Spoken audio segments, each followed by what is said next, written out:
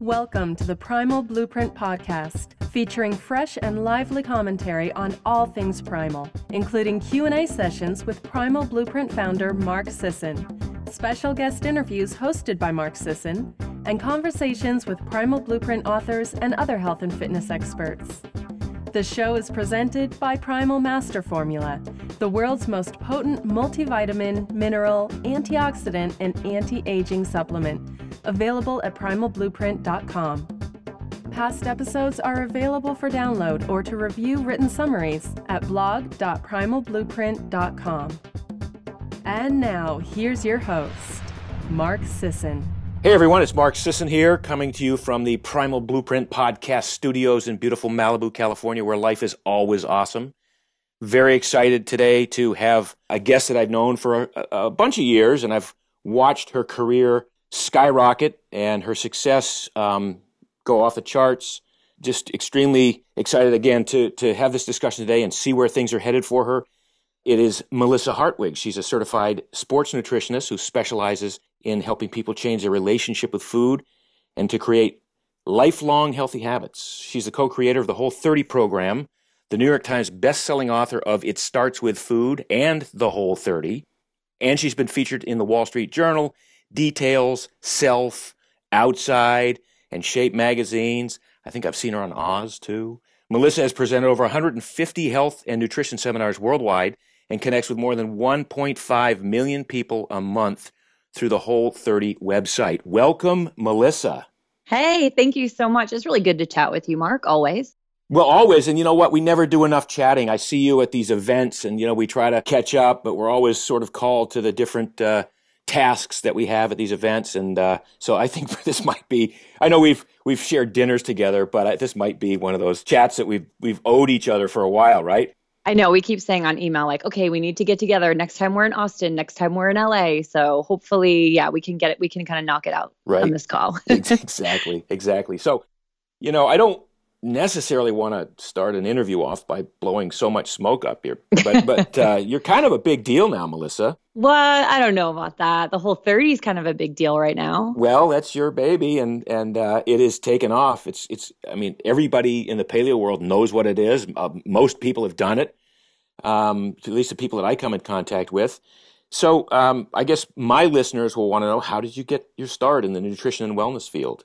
Man. Was it always your calling, or did you just, fall into it? No, no, it was like the opposite of my calling. So my background, where this all started with health and fitness is where I was like the least healthy period of my whole life, which is, back in my late 20s, I'm actually a recovering drug addict. And so I used for about 5 years. I've been clean for going on 16 years now, but it was only when I went to rehabilitation for my drug addiction that I started exercising and paying attention to what I ate and like trying to redefine myself as a healthy person. So that's really where my interest started. I got really involved with CrossFit after a while and was very active in the CrossFit community through my blog. I actually ran a CrossFit gym for a year back in New Hampshire. I coached, CrossFit kettlebell certs with Jeff Martone, and I used to travel with Jeff Tucker. So I was super involved with CrossFit. And then through CrossFit met Rob Wolf, who was really for a long time kind of my mentor and the inspiration for the Whole30 program. Went to a couple of his seminars. I took some of his overflow consulting clients, and, Rob kind of talked about this idea of like, look, this paleo diet is the real deal. Just try it for 30 days.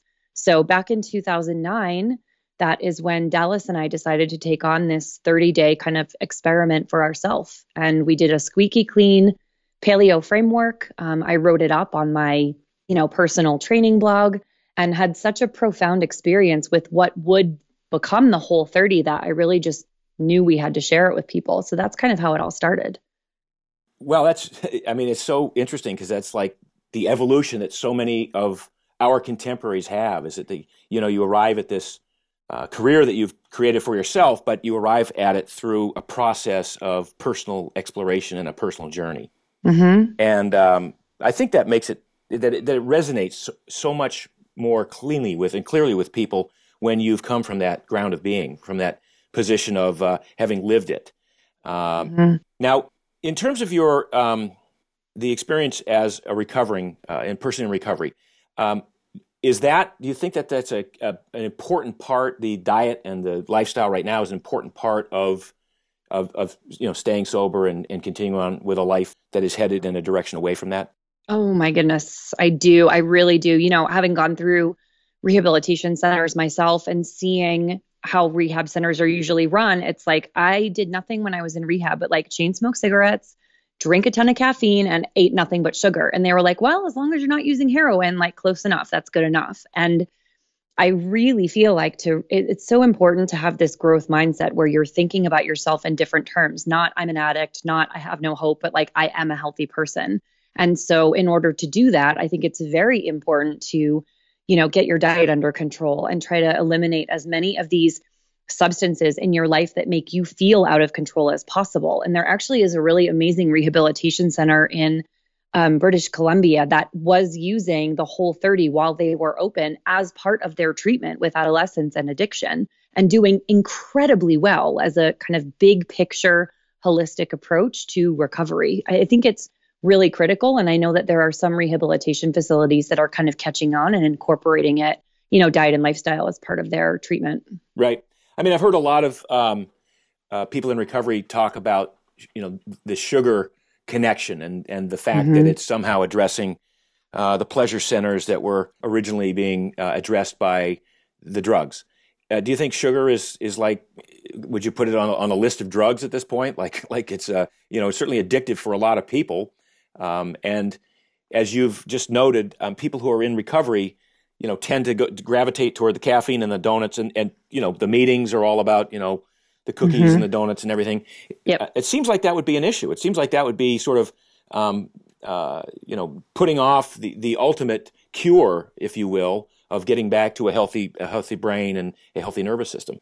Yeah, I mean, I think that it is. And I don't go to meetings often, but I have in the past in support of other people. And you're exactly right. It's full of caffeine and people smoking and sugar. And, I don't know what the DSM would say about this. And I've seen conflicting opinions, but I don't think food and drugs are all that different in terms of the psychological impact, in terms of feeling out of control with your choices, in terms of continuing the behavior, even knowing that the consequences are negative, in terms of the isolation you feel with support from family and friends. Like it's really not that different. Right. And so I would love to see that addressed in a bit of a broader context. I do, however, think that in the beginning of your recovery, like I used exercise in a really unhealthy way when I was first in recovery, because I didn't know what else to do. I didn't know how to moderate. I didn't know how to do it healthfully. So I threw myself into exercise the way I threw myself into drugs, and I over-exercised and I under-recovered, and it was unhealthy. But that moderated itself over time as I, learned some new coping tools and new strategies, as I went through therapy and figured out I didn't have to punish myself every second of every day for the things I used to do.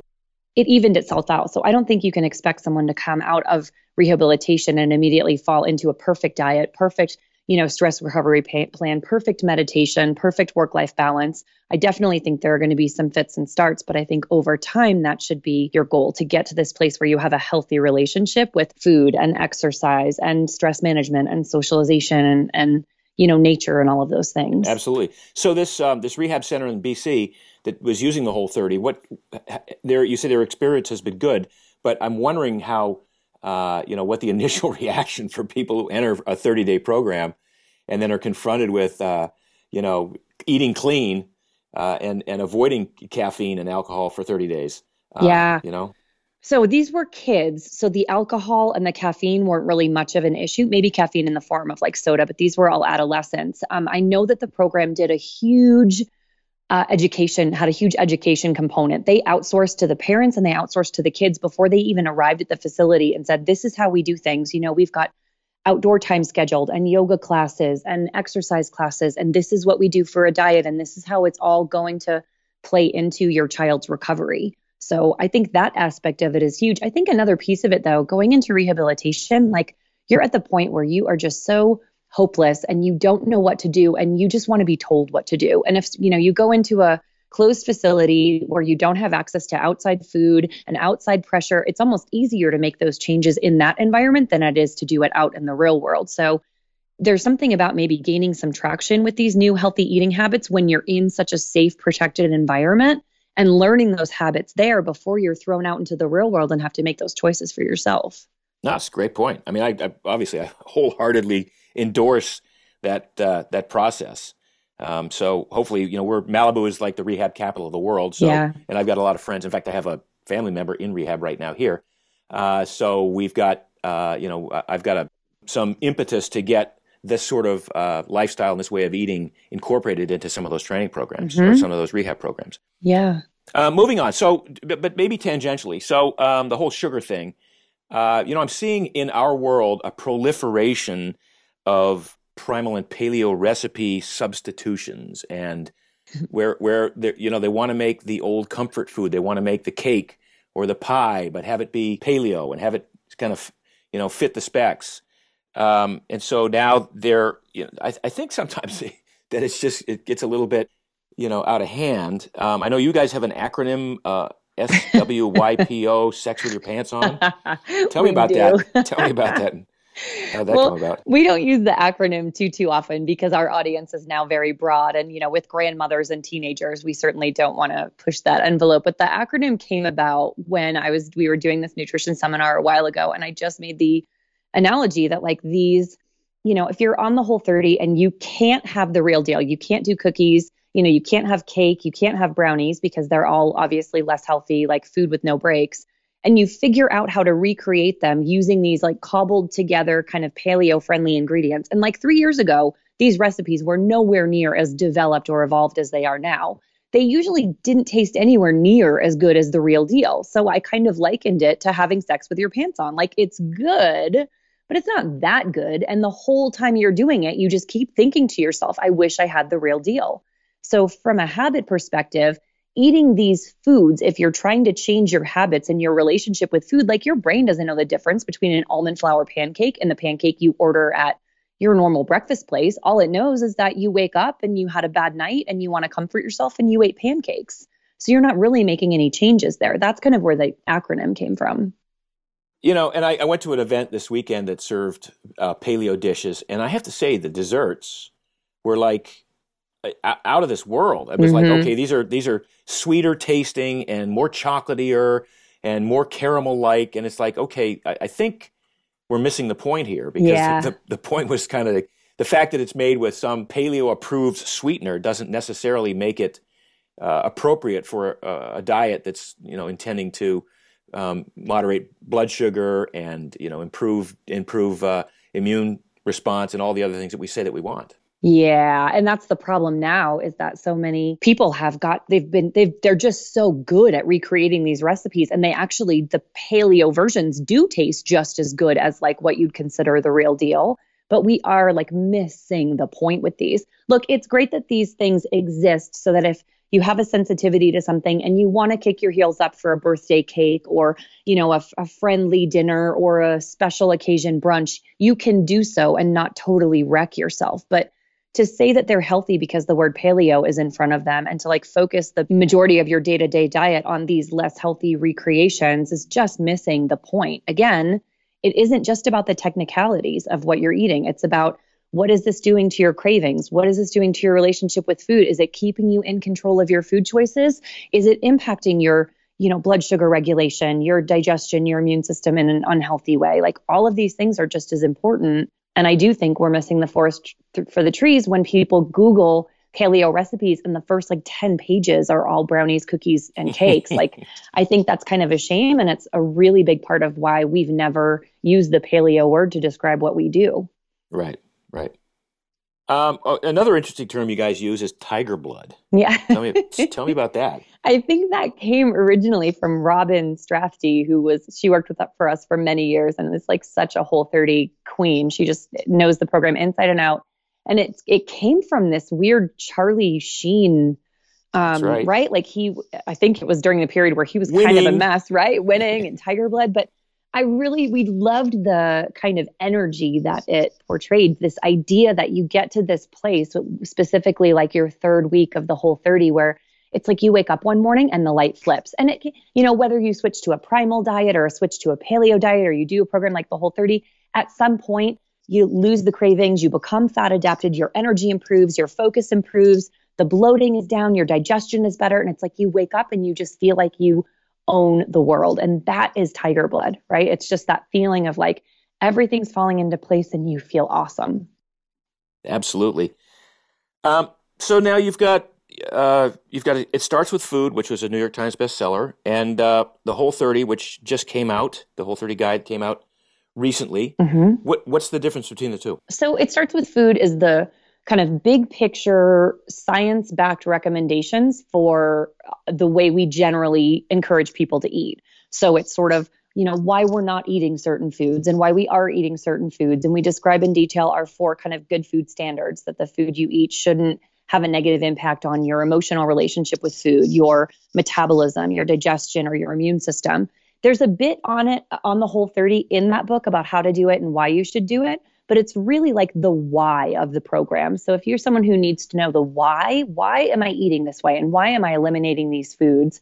That's the book for you. The Whole30 is the practical application. Like, I'm sold on the why. I just need a whole lot of help doing the actual program. So it's all of the rules, all of the how-tos. It gives you like an 8-step guide to get started with the program, a huge FAQ. Can I have this? Can I have that? What do I do in a restaurant? How do I troubleshoot? And then more than 100 recipes to get you started with the program. So it's really like, if it starts with food as the why, the Whole30 is the how. It's pretty funny because when I did the Primal Blueprint in 2009, and I had a lot of people come up to me and go, dude, this is awesome. This is the way you've described what's going on. I get it. I'm totally in. Now what do I do? Yes. And I go, well, dude, I think I told you what to do in the book. But so I had to create a book called The 21-Day Total Body Transformation. Yes. To take them step by step through. Here's how you clean out your pantry, which I told you to do before, but here's how you do it. Yes. So it's interesting, and it's good for authors because now you've got another vehicle. And I think people sometimes need to be told not the same thing over and over, but also different ways. Yes, exactly. That's exactly my experience too. It was the same thing. And I think with something as challenging as food, like, it's emotional and we get defensive. And like, I think talking about food is third only to like religion and politics. It's scary to think about changing your diet. I'd say it's above politics, by the way. I think right. I mean, because I've seen full-scale wars erupt when people start arguing over their dietary, their belief system as it appears as it pertains to diet and the way they eat, and it's just crazy. It's like, seriously, back off a little bit. I mean, yeah, I agree. I've seen it compared to religion quite a bit as well, right? People get very entrenched in their beliefs and they start proselytizing. But I think so, because it's so emotional, I think the more step-by-step, really in-depth detail you can provide, the more comfortable they feel in making the transition. So I think it's smart to create, the 21-day program because people really need that specific kind of help. Right. Last time we saw each other, I think you rolled your eyes when I said, how's it going and how much traveling are you doing? Because you were like, too much traveling. And I know in your bio it says you've done over 150 health and nutrition seminars worldwide. And I know for years you guys were just on the road all the time. Yeah. So the question is, how do you stay Whole30 compliant when you're on the road? Well, I usually try to schedule my Whole30s around like super duper travel, because just for the reason that like I'm pretty set in a good, healthy, balanced diet for me. And I don't feel like I need to do another full Whole30. And B, if I'm traveling the way that I was last time I saw you, which was book tour, which was like 4 different cities in a week, that can get pretty stressful. So like I can only pack so much Whole30 approved food with me. So I usually don't. I have Whole30 on the road before for sure, but I haven't done a full one in a while. I feel like I just kind of don't need it. But staying healthy on the road is so easy at this point because I've had practice for such a long time. Like, I just can walk into any restaurant whatsoever and know what I can eat and what I can order. I know what I can get away with in terms of like, oh, there's some rice in that, no big deal. Or there's goat cheese on that, I absolutely can't have it. So I think practice is a big deal. I do a ton of planning and preparation before I travel. Like, I research where my hotel is, where the grocery stores are, where the closest healthy eating joints are. Is there a Whole Foods, or am I, going to a normal grocery store? I do all of that research up front so that when I land in my destination, I know exactly where I'm going to go, what I could eat. I've researched the menu like all of that planning up front makes it a lot less stressful when I actually get on site. So those are some of the things I do. Right. No, that makes sense. I don't have that discipline, but I do feel like I can walk into any restaurant and get something off the menu, or cajole the waiter to talk to the chef about preparing something that fits my specs. Yeah. Yeah. And an issue. I just kind of plan on eating a little more boringly when I'm on the road. Like maybe it's kind of just plainer stuff, grilled chicken breast on top of a garden salad with olive oil and, balsamic. But I make up for that when I come home. Usually when I come home, I can't wait to get in my kitchen and like cook something delicious. Right. So tell me about, what's your perspective on wine? Well, I drink it because I think it's delicious if it's worth it. And I've done enough Whole30s where I've left it out and brought it back in that I know how much I can drink and how often I can drink and how it's not going to impact my, how awesome I feel. Interestingly, every time, so I'm not on a Whole30 right now, but I haven't had an alcoholic beverage basically all month with the exception of like 2 drinks when I was in London. And I don't miss it. Every time I give it up, I remind myself like, I actually don't miss it at all. Which is an interesting thing because I know at some point when I start drinking it again, I'll forget that I don't miss it and it will, sound better than usual. Yeah. But I'm not drinking that often these days. I think ideally my goal for people is to figure out the broadest diet you can possibly eat while still feeling awesome. So if I can drink 2 glasses of wine a week and still feel just as awesome as I do if I don't have any, like, cool, I'll probably take myself up on 2 glasses of wine a week, right? Like, but if I find that 3 or 4 knocks me off my feeling good pedestal, then I probably just won't take it that far. 100% agree. I have a basically saying, that goes like, you find what you can get away with. Yeah. You see, and you termed it the broadest possible diet and still, stay compliant or whatever. By the way, the Primal Blueprint was always about including the most variety of food possible. Yep. That didn't negatively impact your health. Yep. So it was never really intended to be so exclusionary as it was, okay, what actually can I eat? And if there are some items that I can eat in moderation that may not serve me if I just, go whole hog on them, that's still okay. Yeah. And if I'm a person who doesn't put on a lot of weight and I don't get sick, I don't compromise my immune system from eating these foods, then maybe I can eat these foods a little bit. Yeah. And the point was to find out, where the edge is, because I think people always want to kind of go right up to the edge, and hopefully not go over it, but go right up to the edge. Because if I said, you could be very fit, very healthy, and very happy, and all the things you want, consuming 50 grams of sugar a day, you're a person who could get away with that. But I still don't want to do that because that's just too much sugar, right? So you got to find where that match is or where that mismatch is. And that's why I sort of use the term what you can get away with. Some people, I can get away with, eating more carbs than some people, but I don't overdo it because I know at some point it'll catch up with me. But I still push it right to the edge. Yeah. Still, and I think where people really push it to the edge is people, I think, tend to have this concept like, what's the most amount of food I can eat and not gain weight? Right.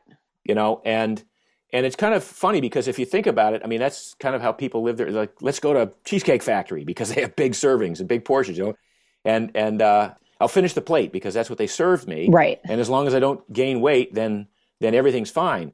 But, sometimes I think, well, maybe people ought to kind of take a look back and go, well, what's the least amount of food I can eat and still maintain energy and muscle mass and not get sick and, most importantly, not be hungry? Yeah.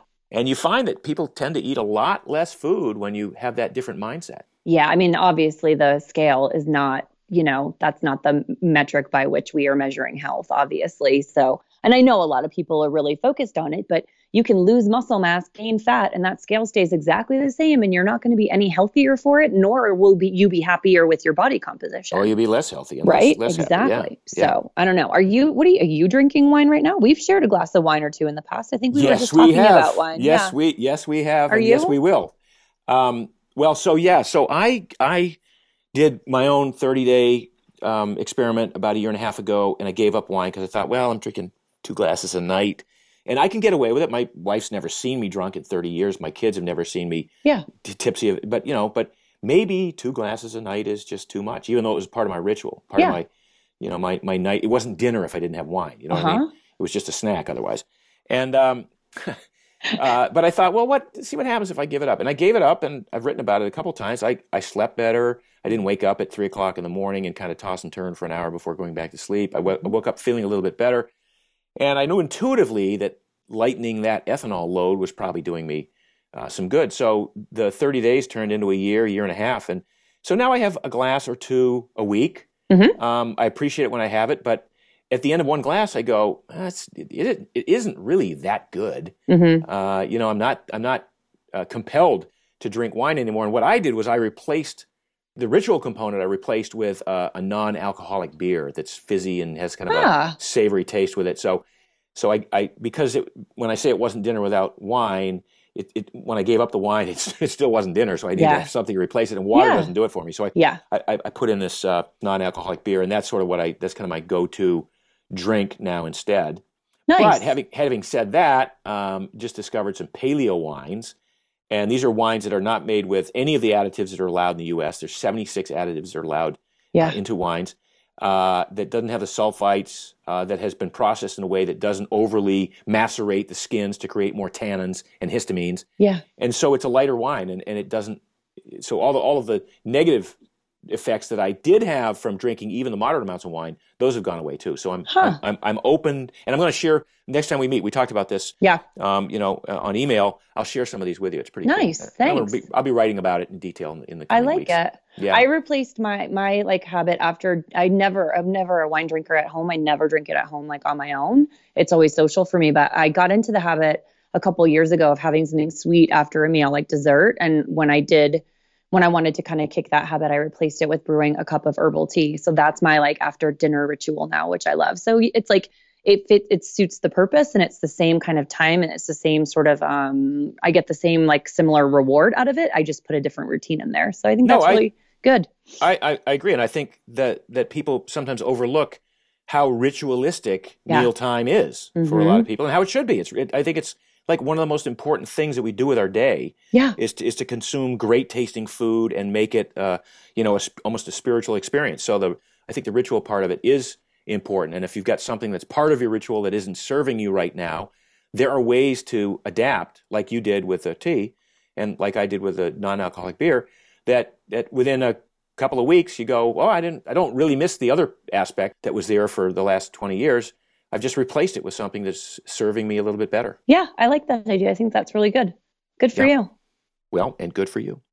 Yeah. So let's see. So you recently gave a Whole30 seminar in the UK. Mm-hmm. Wanted to know your estimation of the UK diet in comparison to the standard American diet.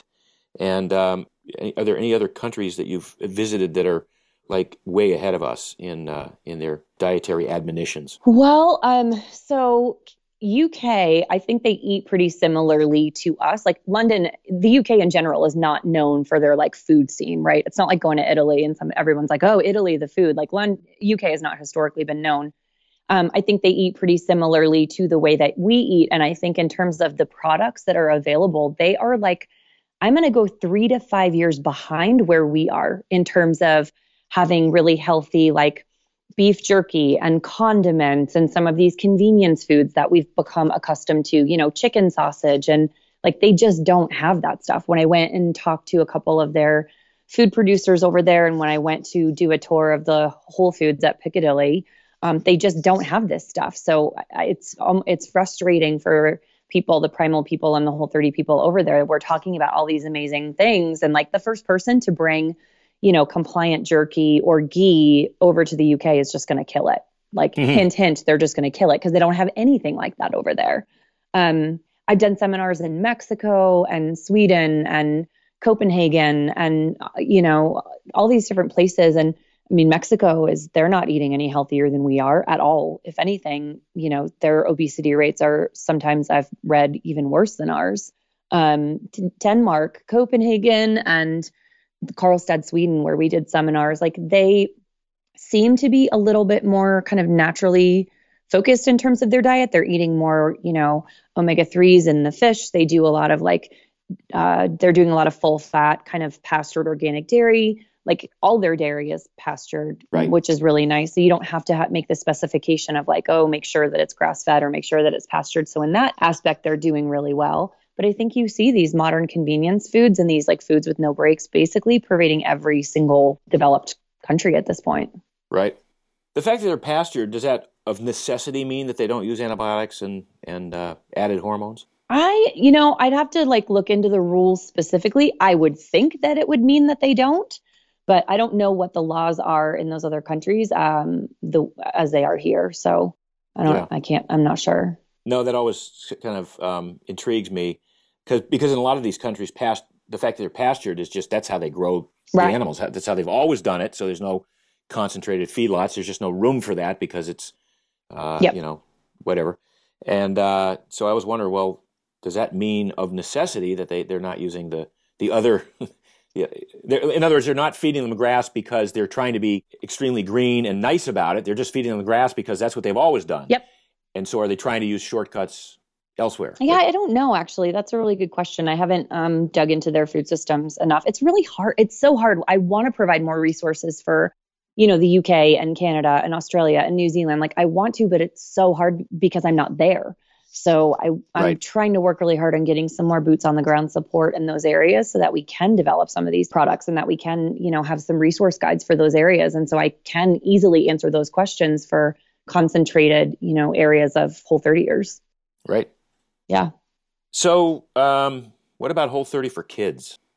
Oh, I love that idea so much, but I absolutely would have to partner with a medical doctor, pediatrician to deliver that info, right? Mm-hmm. Because kids are such a sensitive population, kids and pregnant ladies. So, we just came out with our resource for healthy pregnancies, the Happy Mama, Healthy Baby series. And I worked in conjunction with Stephanie Grunke, who's a registered dietitian who specializes in pre and postnatal health.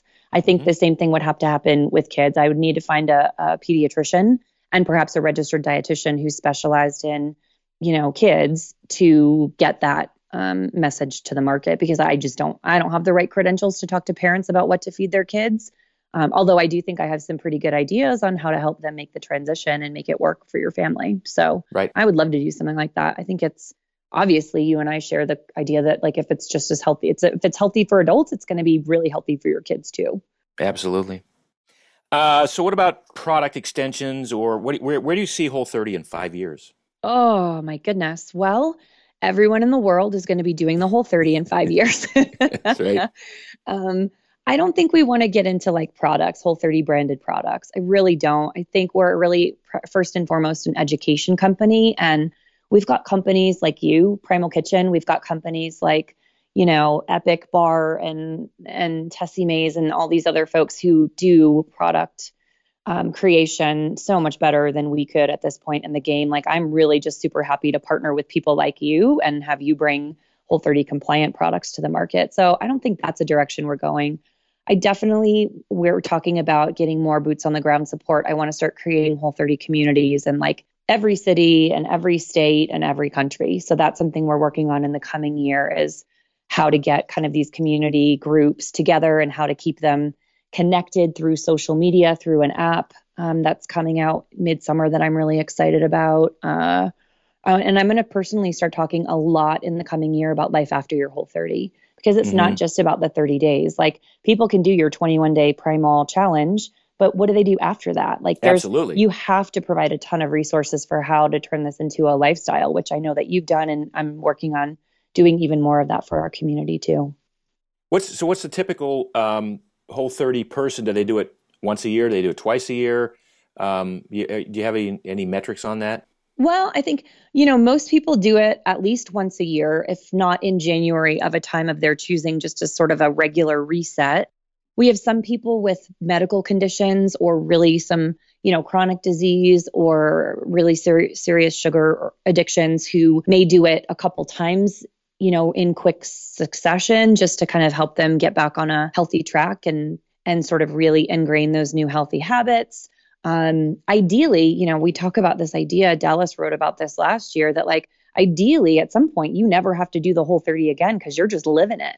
You're living it and you found a good healthy balance, and there's no need to do a reset because, your diet is perfectly in balance with how well you want to look and feel and your quality of life. But most people come back to it at least once a year, if not more often, either to support family and friends doing the program or because they feel like they need a reset, or because something like a stressful event in their life or a vacation or holiday kind of pushes them off their normal healthy eating game.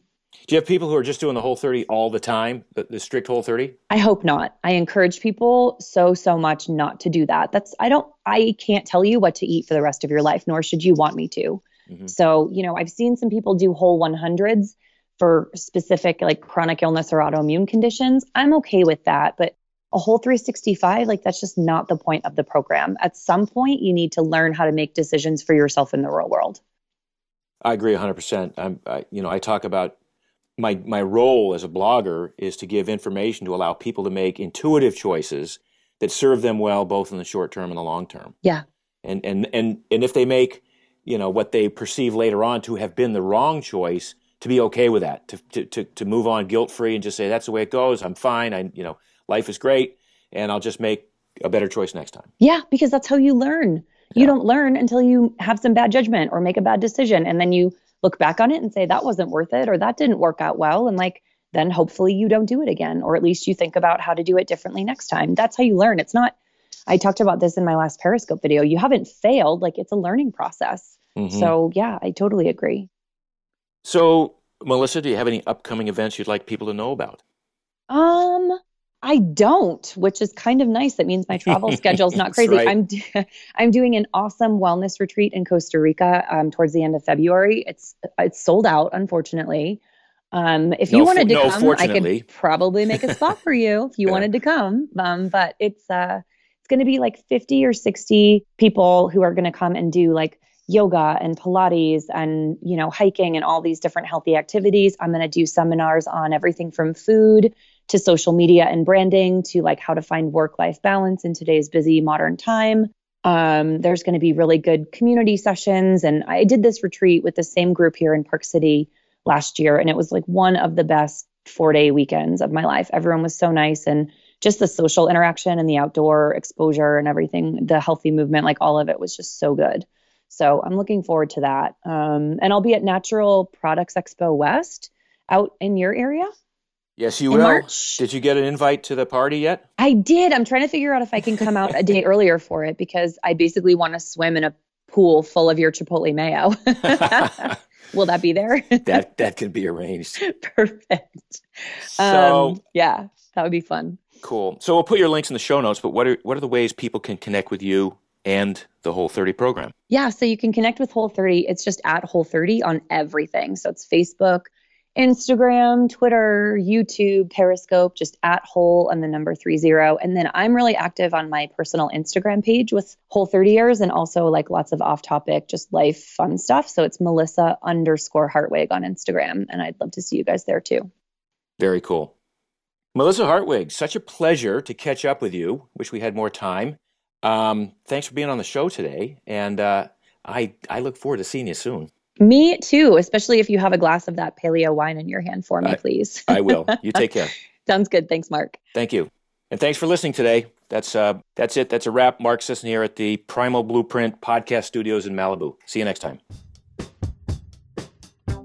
Got a passion for Primal? Join Mark Sisson on a mission to save the world. Become a Primal Blueprint certified expert today. With our $1 down payment program, it's easier than ever. Just pay $1 to start and $89 a month for the next 12 months. The Primal Blueprint Expert Certification is the most comprehensive online primal paleo certification program of its kind. Explore the fascinating world of ancestral health from the comfort of your own home with this premier multimedia experience. Perfect for health and fitness professionals, as well as individuals looking to up-level their primal practice. Visit primalblueprint.com/get-certified to put $1 down today.